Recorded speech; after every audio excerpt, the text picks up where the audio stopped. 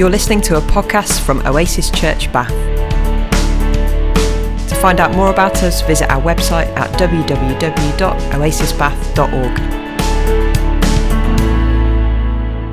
So, as Ian said, today I'm talking about Shalom, and I feel like I need to start with a bit of a confession, which is that for a long time, this was one of those words that I didn't really understand, but I pretended I understood because it makes you seem a bit cleverer. I laughed when Ian asked me what he wanted me to preach on, because he sent me this. The Jewish concept of Shalom is often defined as peace, but it means so much more than that. We dive deep into this amazing Jewish concept, and I laughed because this bit, the Jewish concept of Shalom is often defined as peace, but it means so much more than that, was for a long time basically about the sum total of what I understood by the word Shalom. Everyone would say things like, oh, I know it's translated, it's peace, but it means so much more than that. But preachers would never actually say what more than that they meant. So I was, I mean, I know that it's translated into English as peace, but it means so much more than that. And I just hope that no one ever asked me what more than that actually meant. So I think we're going to start by looking at a couple of Bible verses and see if we can start to build a bit of a better definition. This is a verse from Joshua chapter 8 in the Old Testament, when the prophet Joshua builds an altar to God. And verse 31 says, he built it according to what is written in the book of the law of Moses, an altar of uncut stones on which no iron tool had been used. On it, they offered to the Lord burnt offerings and sacrificed fellowship offerings. Now, the word for uncut stones here is shalem, which has the same root as shalom, because instead of peace, a better understanding of shalom might be wholeness or completeness. Shalom is when nothing is missing, which is why shalem is used to describe uncut stones. These are stones which haven't been chipped away at. No one's altered the shape of these stones to make them fit whatever building project you're trying to use them for. Before they've been chipped, before they've been broken down, these stones are complete. They're whole. Nothing is missing. And that's what Shalom is. Just before that, in the Old Testament, we find these verses in Deuteronomy. This is Deuteronomy chapter 25, 13 to 15. It says this: do not have two differing weights in your bag, one heavy, one light. Do not have two differing measures in your house, one large, one small. You must have accurate and honest weights and measures, so that you may live long in the land the Lord your God is giving you. This is a law saying that stones should be the correct size. Stone weights should be the correct size. It's for people who are selling stones for building. They need to be accurate, not reduced in order to cheat customers when you pretend that you're selling them 3 bags of chippings and actually it's only 2.5 bags. They need to be the full weight, the complete weight. That's what the law is saying here, not a little bit cut off to cheat someone. Proof that being ripped off by builders is an industry as old as time. So shalom does mean peace in some circumstances, but it's also more than that.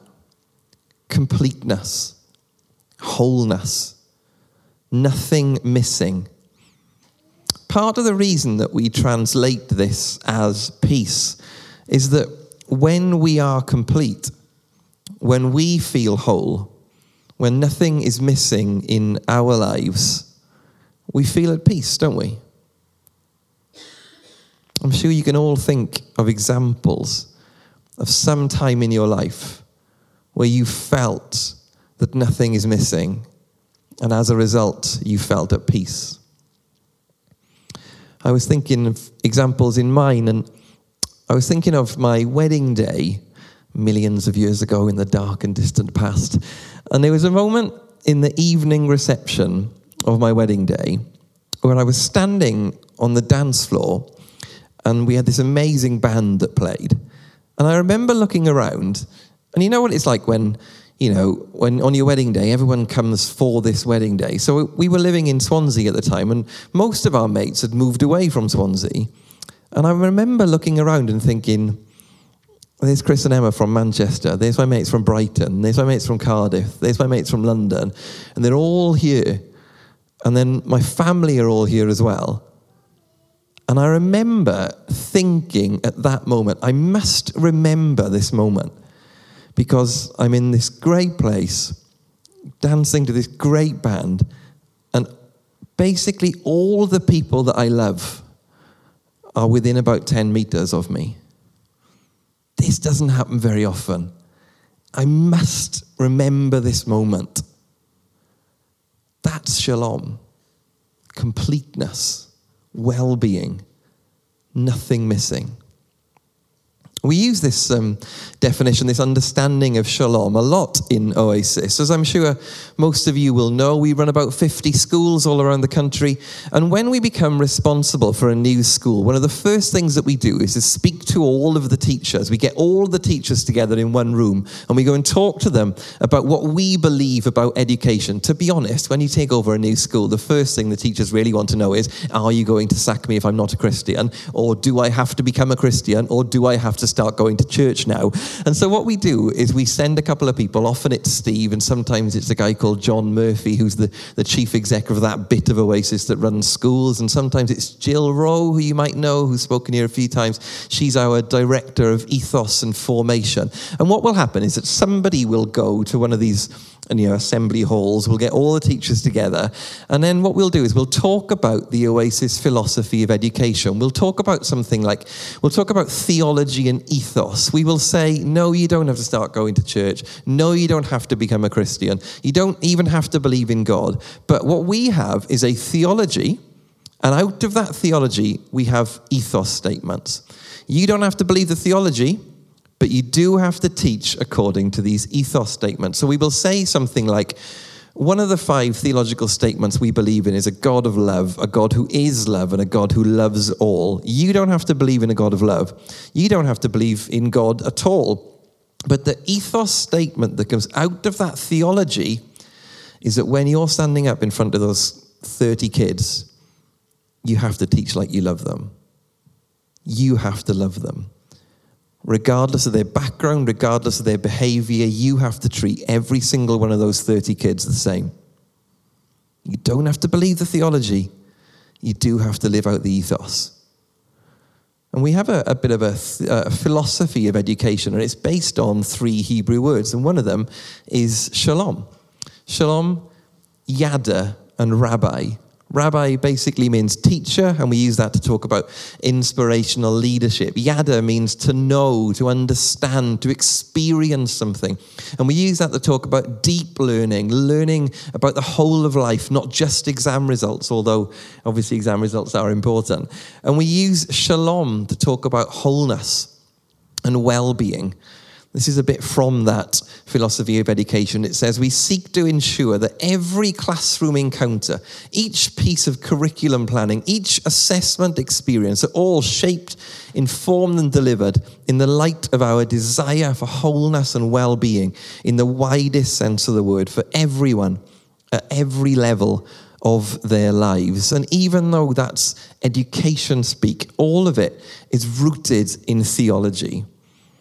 I listened to Jo's talk a few weeks ago on this series where she talked about salvation and how salvation is about so much more than just praying a prayer so you get to go to the good place, not the bad place after you die, which is, definitely what I've been taught. Lots of us have, I'm sure.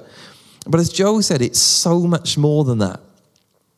The story of the gospel, the good news about Jesus, is about the here and now. That's what she said.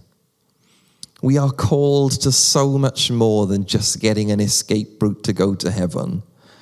At Oasis Church Waterloo, we often say that if the good news really is good news, it has to be good news for every person at every level. Physically, spiritually, socially, educationally, emotionally, environmentally, economically.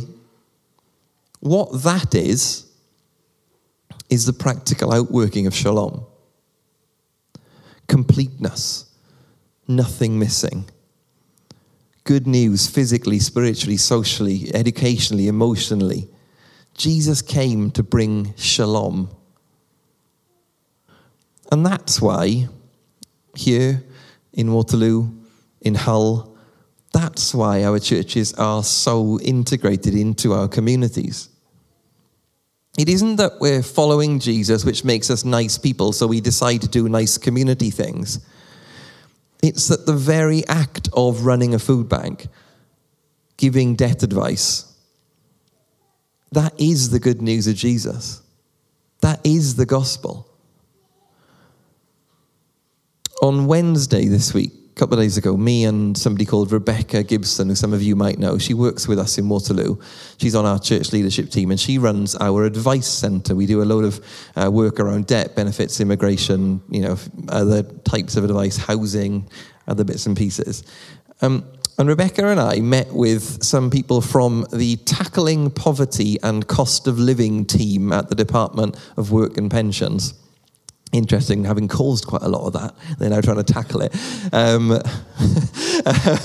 So their head of tackling poverty came down with 5 or 6 other people from her team, and they came to talk to us because they wanted to know what we were doing and kind of how what we were doing was making an impact in Waterloo in terms of tackling poverty and this cost of living crisis. And I mean, it was a great meeting because it's not very often that you get a senior civil servant there and you can say, what you need to do is totally change this policy directly to their face, and they have to smile back at you. It's great. So we go on as part of this conversation to talking about PIP. Don't even know what PIP is. It's personal independence payments. It's the kind of replacement for the disability living allowance that people would get. And we talked very directly with the head of tackling poverty for the DWP about how terrible PIP can be. The PIP assessment is a terrible thing, and terrible results often happen. If you then appeal PIP assessments, you have to go through a mandatory reconsideration, which I like to call the mandatory time-wasting period, because hardly ever anything changes at that point, and then you can take it to an independent tribunal.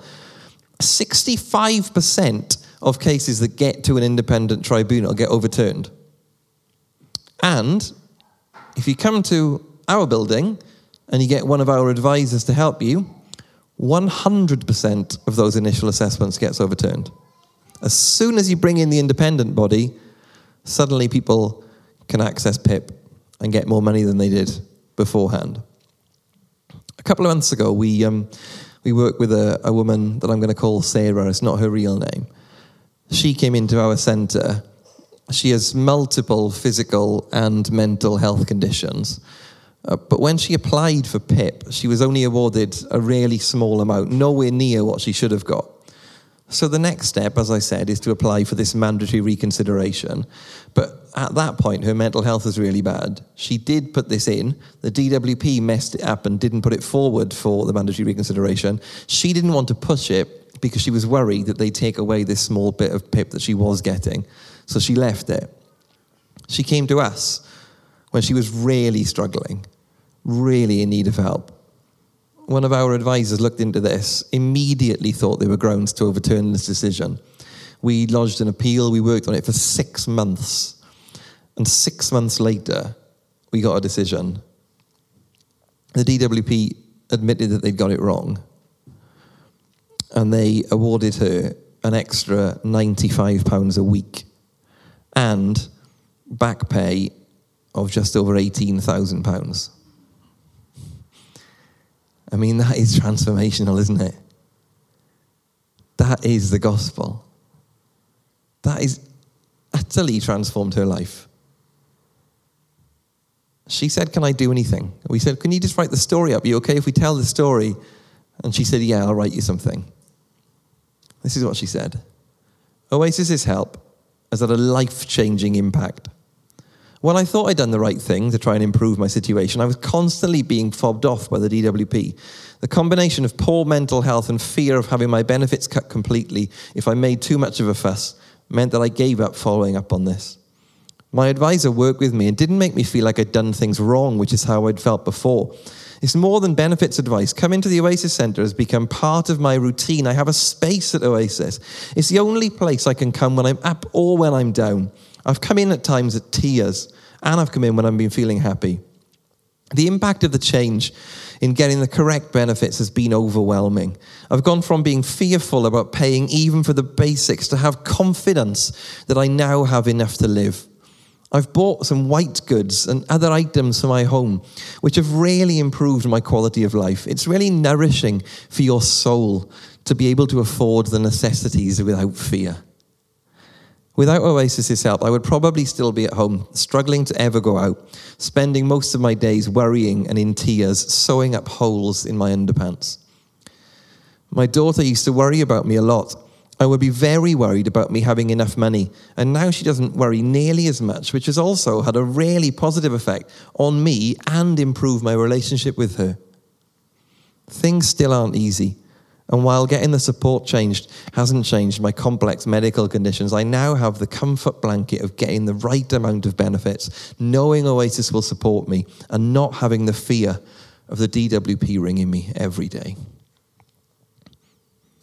If the good news really is good news, it has to be good news for every person at every level.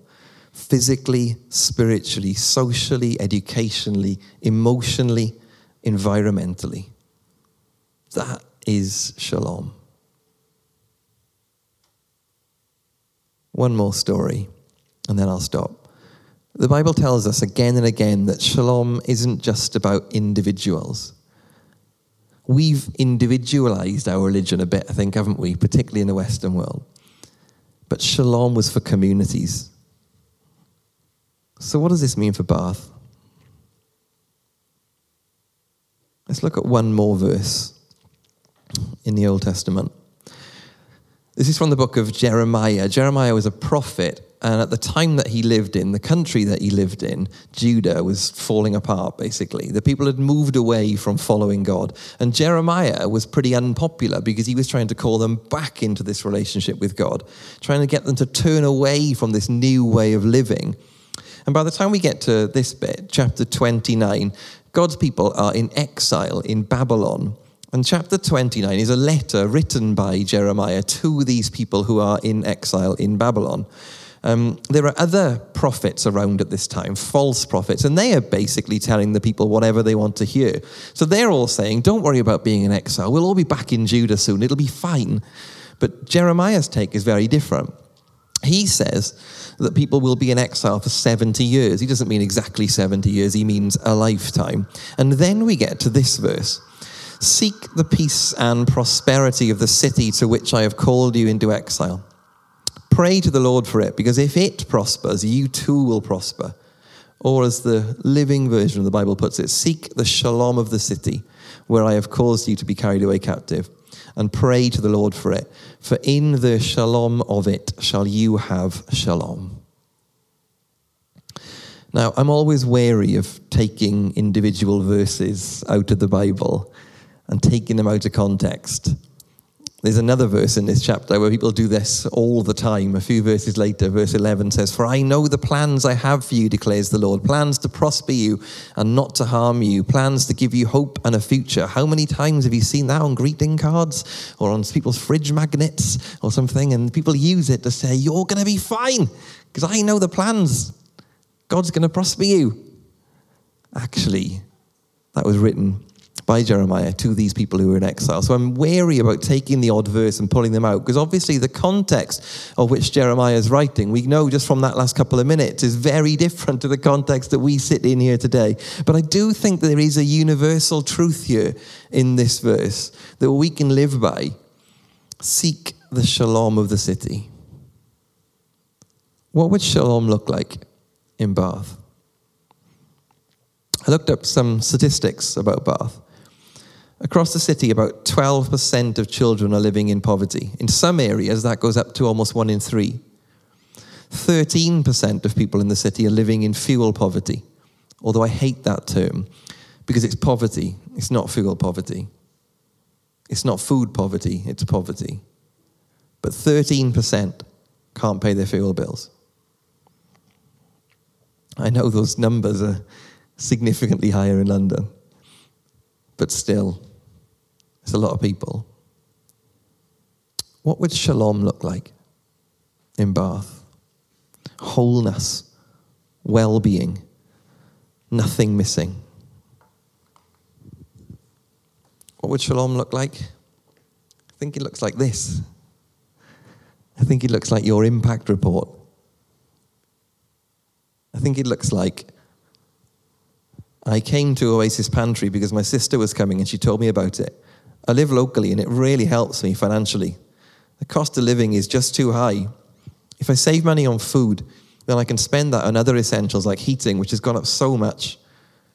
I couldn't manage without it now. I think that's what Shalom looks like in Bath. I think it looks like everything that you're doing in this building and beyond every day of this week. There's more to do, isn't there? But I'm encouraged that you're already working towards that. Seek the shalom of the city. One last quote, and then I'll leave a bit of space to reflect on all of this. This is Eleanor Roosevelt. It isn't enough to talk about peace. One must believe in it. And it isn't enough to believe in it. One must work at it. Seek the shalom of the city. Not sit back and wait for the shalom of the city to happen. Get your hands dirty and work at it. Just for the next few minutes, I'm just going to invite you to just take a bit of time to respond to that, to reflect on it, and maybe to consider these two questions. What does shalom look like in your life? And where is it missing? And how could you go about adding to that piece? Finding more completeness, finding more wholeness. Is there a conversation you need to have in this room? And secondly, what does shalom look like in Bath? And how can we continue to work towards it?